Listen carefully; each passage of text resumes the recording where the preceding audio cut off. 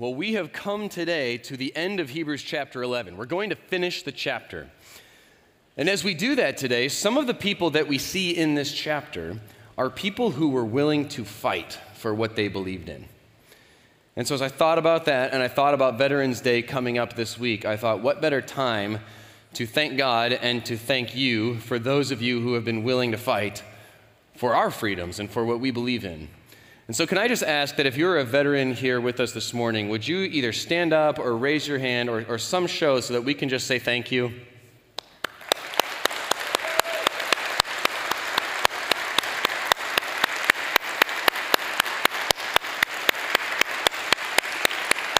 Thank you. Thank you. That's so meaningful to us because we often take it for granted, but the fact that we're here this morning, that we get to do things like this and take God's word and dig into it and do that with freedom and do that with joy and do that together is because of so many who have protected that freedom for us. So I'd like to just take a moment to pray and thank God for them as well, and for all of these examples we've seen from the centuries past of people who were faithful as we dive into our text today. Would you pray with me? Heavenly Father, you are good to us. You are faithful. Lord, we know even as we read these examples of faith, their faith is meaningless unless you are faithful. And so we thank you for your promises. We thank you for keeping them. Lord, we thank you for the veterans, not only who are here with us today, but all over our country. We thank you for the sacrifice and the time and the effort that they have put into protecting the freedoms that we celebrate and that we give you thanks for. And Lord, we thank you for the examples that you've given us in Hebrews chapter 11. And I'm just asking by your Holy Spirit that as we dig into your word today, whatever you would speak to each of our hearts, that we would listen, that we would hear you, and that we would be able to live by faith. We'll ask that in Jesus' name, by your Spirit's power. Amen. So go ahead and open up to Hebrews chapter 11. We're taking on verses 30 through 40 today. And what you'll notice in these verses, what we've kind of been doing over the last couple of weeks, is kind of taking a flyby of the Old Testament to see how all of these examples demonstrate faith. What you may not always pick up on as we look into their individual stories, since they all happened before Christ, is that he's really staying on the same thing that he built for the 10 chapters before this, that the whole thing was about Jesus the whole time. And there are other places in the New Testament that will talk about how Abel's blood as a righteous man reflects Jesus. And we saw a little bit last week how Abraham's offering of Isaac, that the father was willing to offer up his only begotten son whom he loved. That even the suffering that Moses went through to lead his people out of slavery and into freedom was a shadow of who Jesus Christ was going to be. And so you guys over the last few weeks have become experts in something called biblical theology, which is the idea that the entire Bible is telling one concrete story through all these lives of different people centered around Jesus Christ. And so today, that theme continues. Because what's happened now is, at least according to the page numbers in my copy of the Bible, I know it's probably a little different for all of us, but over the last few weeks, we have covered almost 200 pages of the Old Testament. Is that impressive? Great job, everybody. Today, just today, we're covering 650 more pages. These last 10 verses, he rapid fires through the rest of the entire Old Testament. So, we'll choose our moments to dig deep, but I'm just going to own up front, we're not going to cover everything. So here's my encouragement to you. Go read the Bible. I'm telling you, you will love it. And the stories in there, your list might be different than the one that he makes when you start to pick out the characters that you resonate with, the people whose stories stand out to you. I'm just going to count on you to go get more of the details on your own as you continue through your journey with God. But we're going to start in Hebrews 11, verse 30 today.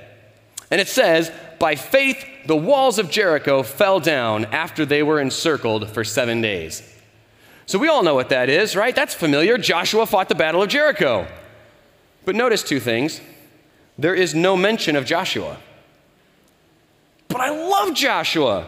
Like one of my kids, his middle name is Joshua, and Joshua is why? No mention of Joshua. The hero of the story is not even in the story. Instead, it describes how they, the people of God, walked around the city.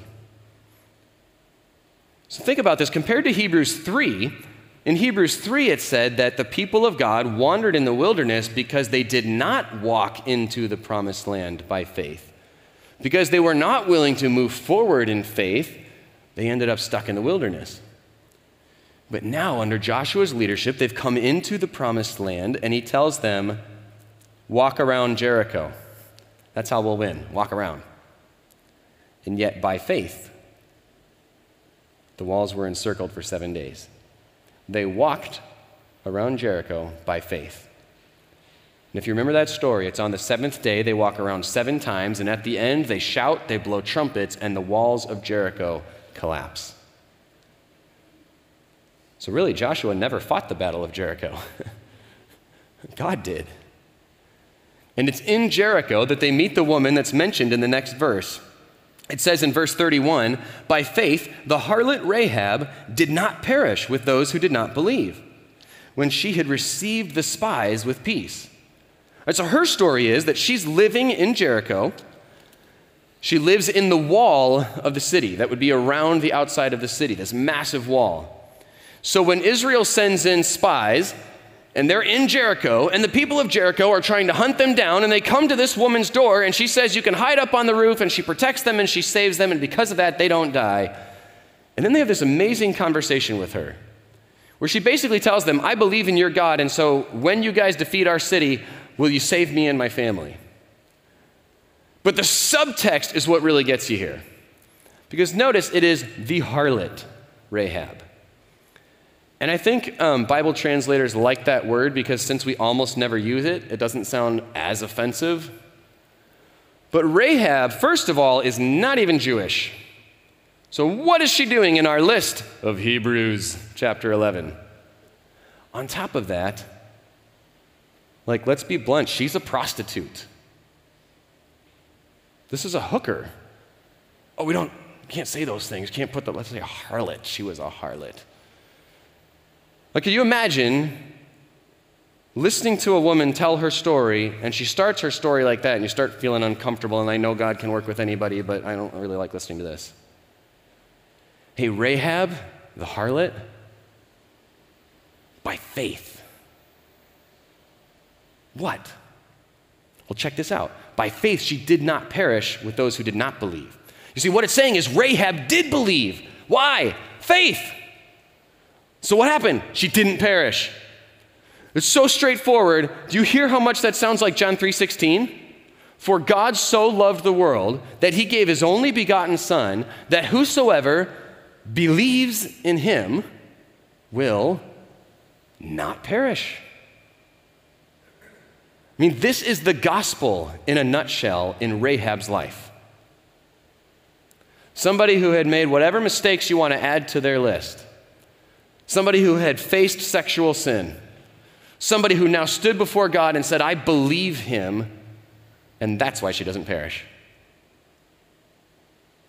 In fact, instead, it refers to peace.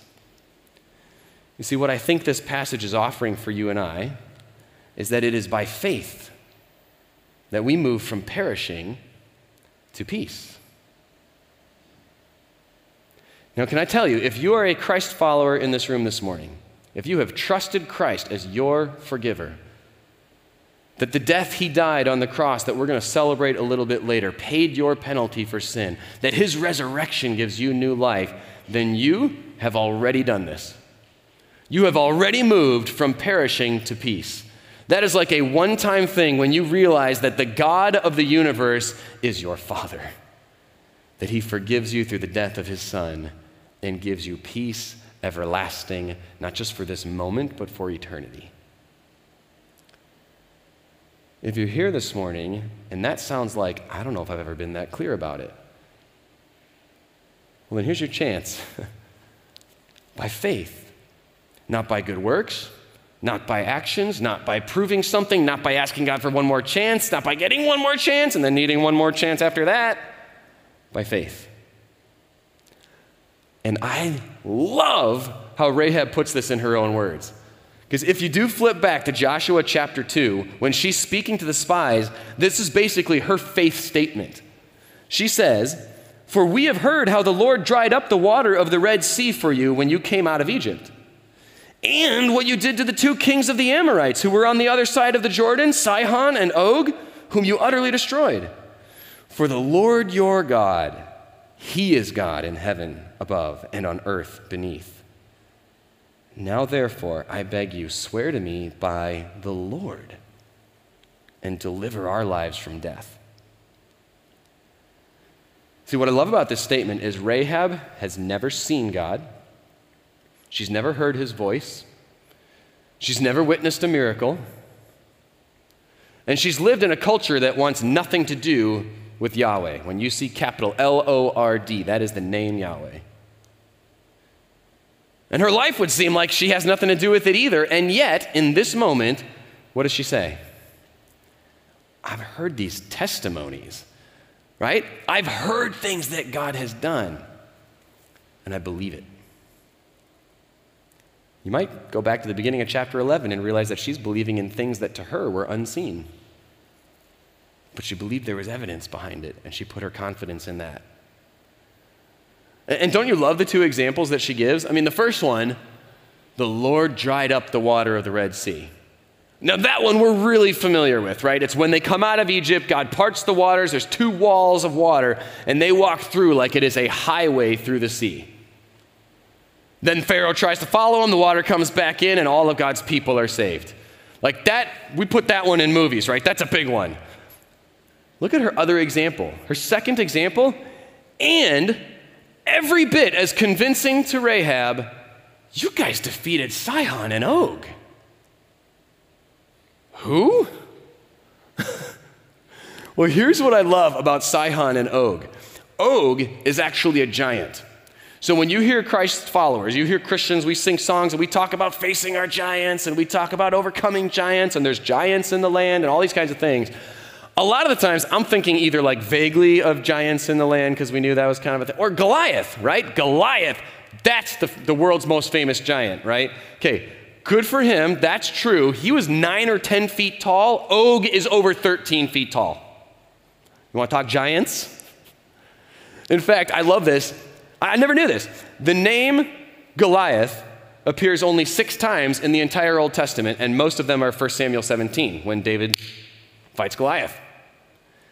The name Og, 22 times in the Old Testament. Sihon, the guy he's paired with here, 37 times in the Old Testament. Why do I not know about these guys? Like, if you see me standing here and you would have to add 4 feet to get to Goliath, you would have to add like another 4 to get to Og.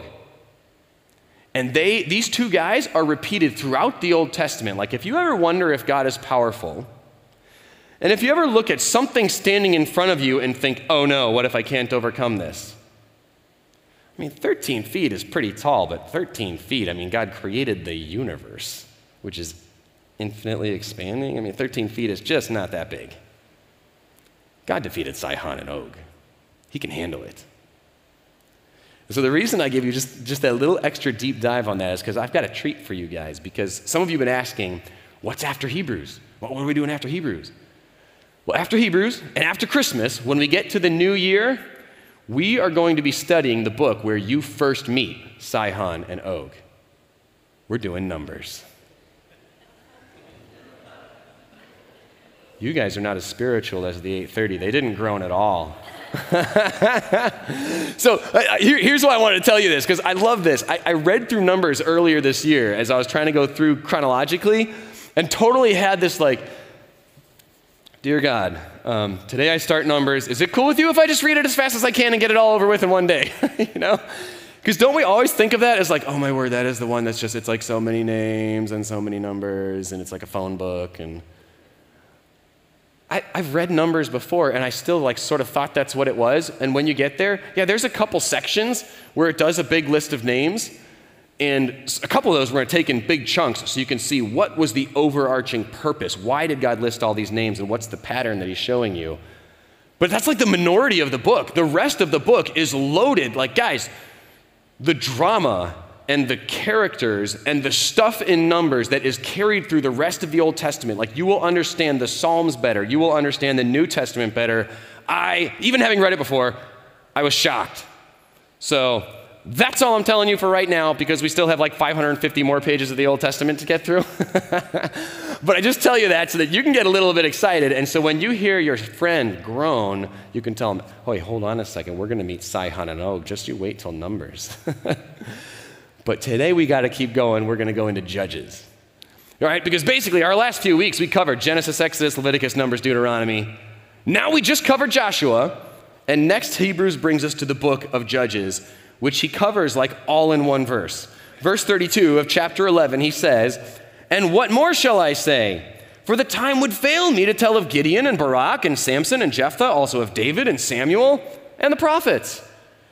So basically what he does here is he looks at his watch, he looks at his little inkwell, and he realizes, I'm running out.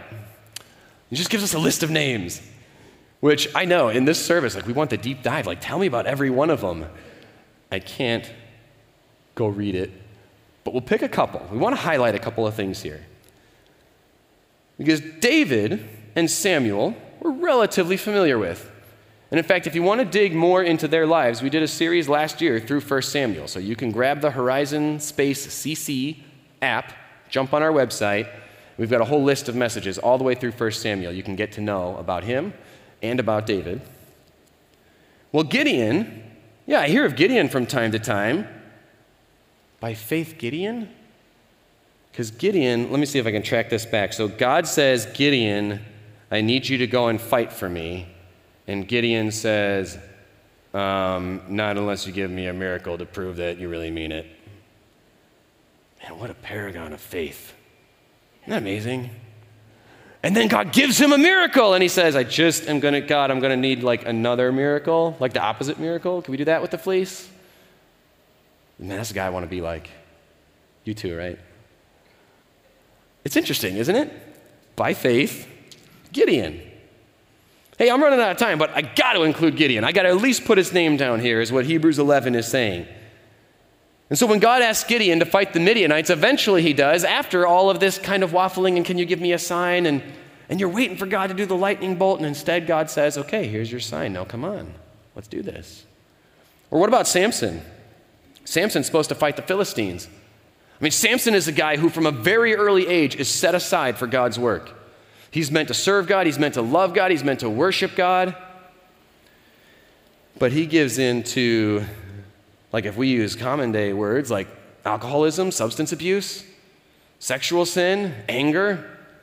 Like there is no comfort of the world that Samson can't go all into that completely sidetracks him from what he's supposed to be doing. But man, he has got to make the list, because you know Samson, by faith, not Delilah, but by faith, not that thing at the wedding. By faith, though, not that dead lion. And yet, as he sat in prison and wondered to himself, could I still serve God? Could he still use me? Samson had a moment of faith. What about these other two, Barak and Jephthah? Well, now these are interesting stories, because if you go back to the book of Judges, if you find the chapter about Barak and you look it up, in that chapter, in my Bible, the heading on the chapter about Barak is Deborah. Well, that's interesting, because Deborah was the judge over Israel at the time. Now God comes to Barak and says, Barak, you need to fight the Canaanites. And Barak says, not unless Deborah goes with me. Isn't that inspirational? What a man of faith.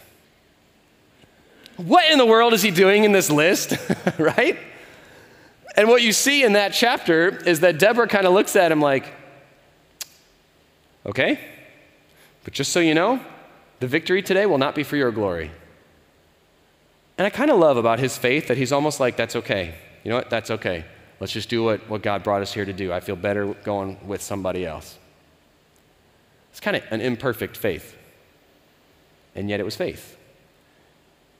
And I gotta spare the details. I'm sorry, I gotta spare the details. But if you go back to that chapter, there's another woman named Jael who is actually the one who ends up defeating the enemy king through this crazy set of circumstances. And so you would come to Hebrews and you would think, by faith Deborah, by faith Jael. But I think that's some of what Hebrews 11 is doing here. Oh yeah, we know they had faith. Did you know Barak's faith counts too? Or what about Jephthah? We mentioned that Rahab was a harlot. Jephthah was the son of a harlot. We know who his dad is. We don't know who his mom is, and his entire family cast him out because of that. And so whatever you think is in your childhood, in your background that has set you up for failure, like Jephthah had it. And yet God calls Jephthah to battle against the Ammonites and their false gods. And by faith, he follows through. And yet most people, when they think of Jephthah, if they've read his story, what they think of is a rash vow. Because Jephthah is the one who on the battlefield said, God, if you just let me win this battle, when I get home, whatever comes out of my house, I will offer it up to you. And when he gets home, the first thing out of his house is his daughter. And it says he offered her up to the Lord. So if I just give you like 20 seconds on explanation of that passage, the vow was a mistake. And so there's some piece of him that's trying to obey God because he knows God takes vows seriously, and so I better follow through with it. Guys, 2 wrongs don't make a right. So my best understanding of that passage is breaking the vow would have been sin, but he should have repented of that sin instead of following through with whatever it was that happened to his daughter. And either way, certainly we are never talking about Jephthah again. Oh, look at what the Barak and Samson and Jephthah. So I can just tell you honestly, like when I read this chapter, having been through a lot of the Old Testament again this year, like I had like a visceral reaction to people that don't belong in this chapter. Where are the real examples that I can go back and look at? Yeah, I want to be more like that. But here's what I think is so powerful about this. He could have said Deborah. He could have picked any number of the judges, but he put these people here, and I think in part, it's because they're imperfect. It's because they've made mistakes. And yet, God looks at their faith. See, what that helps me with is, I think the second thing that Hebrews is giving us here, that by faith, you can see yourself in God's story. Right? That if this only had examples of perfect people of whom we had no record of mistakes, you and I would read the chapter and say, well, maybe I don't belong here. I mean, I could never be in Hebrews chapter 11. They got like all these guys. I mean, these ladies are amazing. Instead, he gives us all these extremely relatable people who've made all the same mistakes as all of you. And me. Right? As all of us. And I think as he's looking at his Hebrew audience, he doesn't want anything in their stories to make them think that they could be held back from serving God. In fact, as I think about my own life, I've had seasons in my life where I think, I don't know enough to serve God. How could I help a friend through faith when I still have questions? And so I better just kind of hang back. And then a mentor in my life tells me, well, yeah, but it says the disciples were uneducated and they're out there preaching the gospel and God's adding to the number daily. Okay, all right, I hear you. Then you have times where it's like, but I feel a little bit afraid and I'm not sure, and like, what if I mess up? And well, Gideon was a little bit afraid too, and there's more. He's not the only one, so you can't really let that hold you back. Okay, all right, I got you. Then I hit this season in my life where, I kind of hit this wall with like behaviors, mindsets that were totally out of line with God that I knew and hadn't dealt with, and I finally dealt with them. And it's so healing, and the forgiveness is so good, and yet that's often the moment that we start to focus so much on everything I've done wrong. It starts to haunt us, starts to make us, and it made me believe, maybe that's it. Maybe he can't use me anymore. And I had a mentor, my dad, my wife, keep bringing me these people from the Bible. Yeah, but what about Paul? Think about the nightmares Paul must have had about the things that he did against Christ before becoming a Christ follower. I mean, he talks about it in 1 Corinthians 15, how painful that was to keep remembering, and yet he knows by God's grace he serves God. By God's grace, his story is still part of God's story. But guys, I'm really good at fighting back on that stuff, at least internally. Yeah, but Paul wasn't a Christian yet when he did those things. Bet he never sinned again after that. I don't know. Right? And then people say, well, what about Peter? What about David? What about some of the examples that we see right in this chapter? And what about a guy like Gideon?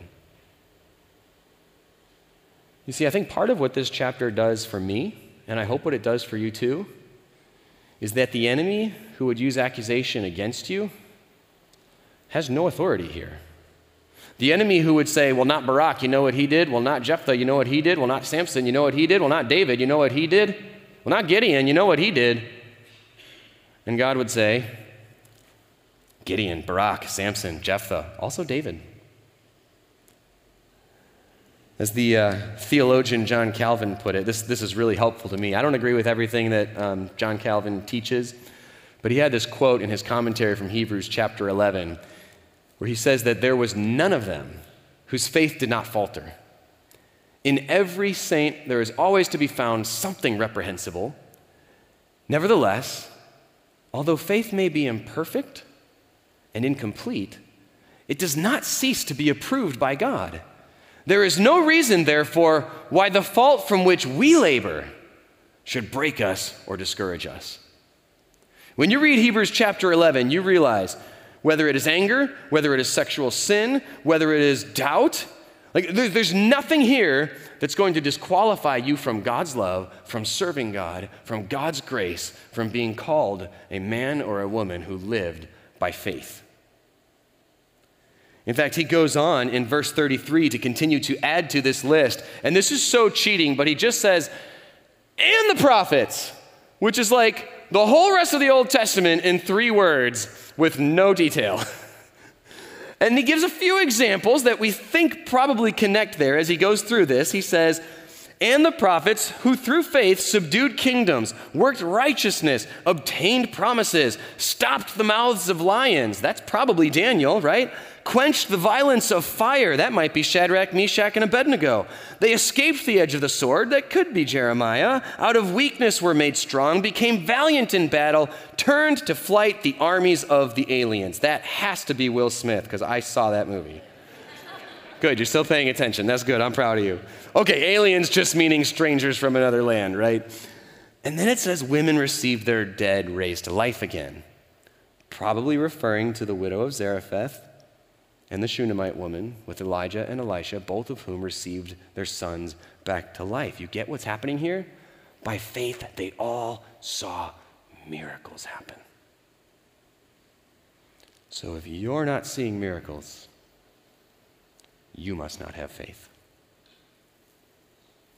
Okay, did you believe me right there? That was dangerous, wasn't it? That's not the sound clip you get to pull from this message, because you have to keep reading. Look at what he says next. Still others were tortured, not accepting deliverance, that they might obtain a better resurrection. Still others had trial of mockings and scourgings, yes, and of chains and imprisonment. They were stoned. Guys, they were sawn in two, were tempted, were slain with the sword. They wandered about in sheepskins and goatskins, being destitute, afflicted, tormented, of whom the world was not worthy. Their faith was too good for this world. They wandered in deserts and mountains and dens and caves of the earth. You see, the reason that I think he puts all of this back to back is because his audience was facing persecution right then. And instead of wondering if God had abandoned them, he wants them to see that there are times that in this world you win the victory. You overcome the king. You know, whatever it is that happens in all of those stories, you make it through the fire and the lions' mouths are closed. But there are times in this world when you face the persecution, when you are arrested, when some of them were even killed.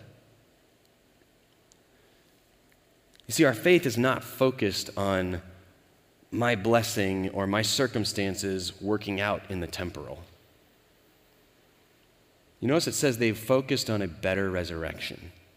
Because we just heard these 2 widows had their sons raised to life. That's a physical resurrection. He's saying the resurrection they knew was that even if they didn't maintain their physical life, they had a better resurrection to eternal life. And that is what Hebrews has been pitching for the last 11 chapters. That everything you've known in the history of the world is a copy and shadow of something in eternity past. And everything that Christ did on the cross and through his resurrection for us is because he wants to secure your eternity future through a resurrection life that only comes through Jesus Christ. And so as we see these examples, we see that by faith, they were willing to experience miracles and to face suffering. So here's an encouragement for you. By faith, focus on a better resurrection. No matter what the circumstances of this world are, by faith, focus on a better resurrection, which sometimes is hard for us living in Cincinnati, Ohio, USA. I like it here. This is a pretty nice place. It's easy, like, if every day is garbage, then I'm like, at least someday I'll go to heaven. At least I know he has promises in store for me. When every day feels kind of good, it's easy to be distracted from that eternal focus just by the comforts and entertainments around us. And sometimes it's bad things, but sometimes it's just good things.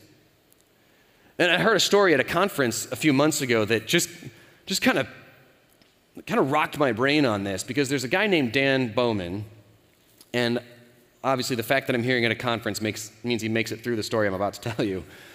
But a few years ago, he went on a missions trip to share his faith about Jesus Christ in Iran. 2-week trip. But if you know anything about Iran, they are not friendly toward the gospel of Jesus Christ there. And so he ends up arrested for sharing his faith. And over the next couple of days, they pin him with 2 death sentences. One of them for this, one of them on trumped up, other false charges.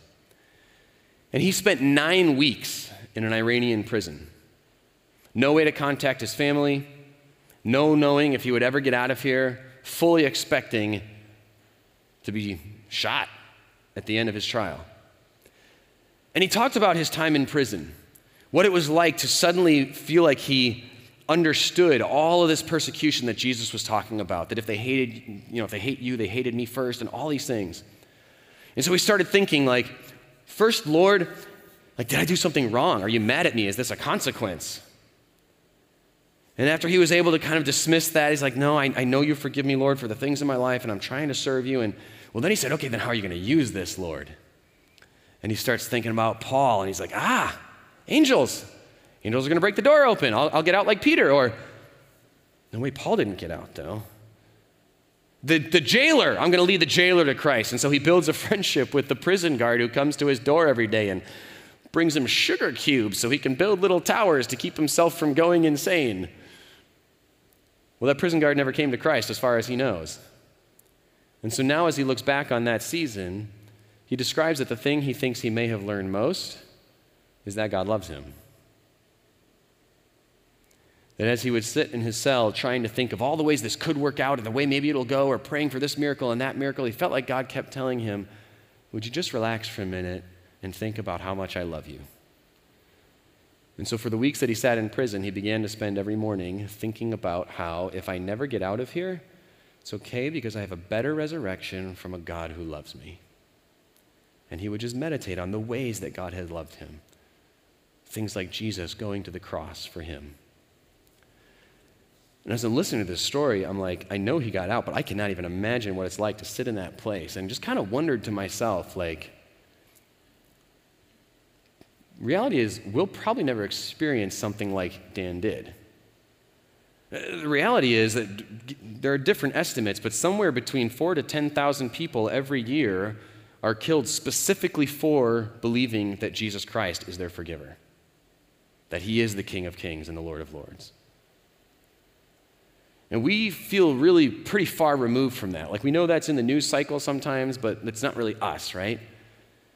Is that what it takes? Or is it possible that even today, if you don't face any physical harm for Christ, can you still pick up this book and say, I want to focus on a better resurrection today? I want the choices I make today to be based on who Jesus is. Because I'll tell you what, as I read these things, I think about how almost silly I feel sometimes, and not as a guilt trip, but just to kind of own it. When I I see my neighbor across the street, the one I've been praying about, and I've been asking the Lord for an opportunity to reconnect with him because it's been a while since I've seen him, and we've been talking about God things, and I'm trying to kind of share my faith here, and he came to Kensington once, and he's there right now, and I just happened to see him. But Lord, somebody has to empty the dishwasher, because if I don't, the kids certainly didn't, and what did I just back down from? Slightly awkward conversation? I can't. Prison I could do. I'd be bold for Christ. Awkward conversation, though, I don't know if that's really my thing. Okay, what if I'm focused on a better resurrection, and what if I want that for my neighbor too? So if I had to take all of Hebrews 11, what he's been telling us about faith, and try to boil it down to like one sentence, I might put it this way. Take confident action in response to God and his promises. If what he is saying is true, how will I live it today? And I think over the last few years, I think in decades past, I think about even just right here, the place that we're sitting today, worshiping God together. The families that started Horizon, I don't even know, my timeline's probably off, but 20 years ago, maybe a little more. And I don't even know who all of them are. So if you're sitting in this room today or watching this online, can I just say thank you? That by faith, there were families in Cincinnati who said, we have got to build a place where we can go on mission to help our friends and neighbors meet Christ. That my neighbor had a connecting guys group like a Ken Kington thing to come to, because people 20 years ago who didn't know me and certainly didn't know my neighbor, because neither of us were in Cincinnati at the time, stepped out by faith. That as we sit here today, who's going to be here 20 years from now if Jesus hasn't come back yet? Who's going to be in this room that actually is down the hallway right now? And maybe they don't even know how to talk yet. And so I would wonder, and I would encourage you, where is God using you? Where are you serving him? Because if you're a Christ follower, his Spirit has given you gifts to serve the church, to serve the kingdom, and to serve the world around us. In fact, if you look at all of these examples through the generations of people passing their faith on, stories we still tell, if you've ever had it on your heart to serve in our 0 to 18 ministry, we need followers of Christ who want to pass their faith on down that opposite hallway with those kids. Because sometimes it's just something that it's easy, but it makes a big impact, like the giving tree you saw on your way in. Surrounded with opportunities to show generosity to our own community. Sometimes it's an investment in a person like that. Because we want to be a place where we can look back and say, hey, I wasn't perfect, my faith was incomplete, I had mistakes too, but it's by faith I taught those kids. It's by faith I started getting together with those guys in a Bible study. It's by faith that I shared this with my spouse, with my kids. And maybe it's thinking about who is a neighbor or a friend that they don't know Christ, that you're praying for right now. Because the way he wraps this up in the last two verses, he says, and all these, having obtained a good testimony through faith, did not receive the promise, God having provided something better for us, that they should not be made perfect apart from us. Not that they won't be made perfect, but that it's with us, because it's the thing they were waiting for. They died before they ever saw Jesus. He is the something better that the whole thing has been about the whole time. So right now, I'd encourage you, go ahead and grab those elements that you picked up on the way in. I want you to watch a video that our creative team found that just perfectly summarizes everything that Hebrews 11 has been walking us through. So use that time to reflect on Jesus, to get your stuff open, and then we'll do communion together. Let's watch.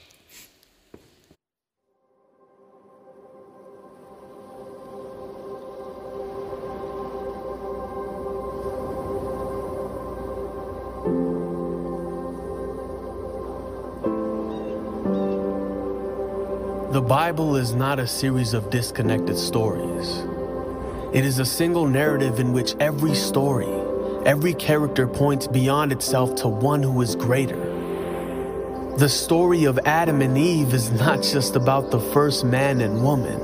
There is a true and better Adam who passed the test in the garden and whose obedience is ascribed to us. There is a true and better Abel who, though innocently slain, has blood that cries out not for our condemnation, but for our acquittal. There is a true and better Abraham who answered the call of God to leave all the comfortable and familiar and go out into the void to create a new people of God. There is a true and better Isaac, the son of laughter, of grace, who was not just offered up by his father on the mount, but was truly sacrificed for us all. There is a true and better Jacob, who wrestled and took the blow of justice we deserve, so we, like Jacob, only receive the wounds of grace that wake us up and discipline us. There is a true and better Joseph, who at the right hand of the king forgives those who betrayed and sold him and uses his new power to save them. There is a true and better Moses who stands in the gap between the people and the Lord and who mediates a new covenant. There is a true and better rock of Moses who, struck with the rod of God's justice, now gives us water in the desert. There is a true and better Job, the truly innocent sufferer, who then intercedes for and saves his foolish friends. There is a true and better David, whose victory becomes his people's victory, though they never lifted a stone to accomplish it themselves. There is a true and better Esther, who didn't just risk losing an earthly palace, but lost the ultimate heavenly one, who didn't just risk his life, but gave his life to save his people. There is a true and better Jonah, who was cast out into the storm so that we could be brought in. There is a true and better Passover lamb, innocent, perfect, helpless, slain so the angel of death will pass over us. He's the true temple, the true prophet, the true priest, the true king, the true sacrifice, the true lamb, the true light, and the true bread. The Bible is not a series of disconnected stories. It is a single narrative that points to one person, Jesus.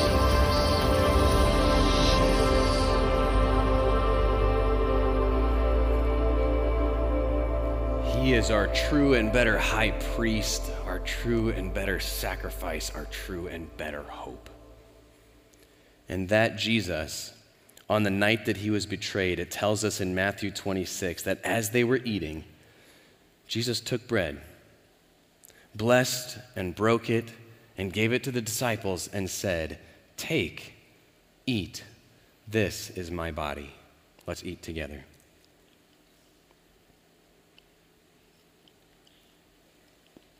Then he took the cup and gave thanks and gave it to them, saying, "Drink from it, all of you, for this is my blood of the new covenant, which is shed for many for the remission of sins.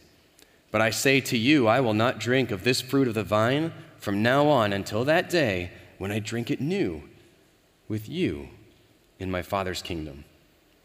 Let's drink together.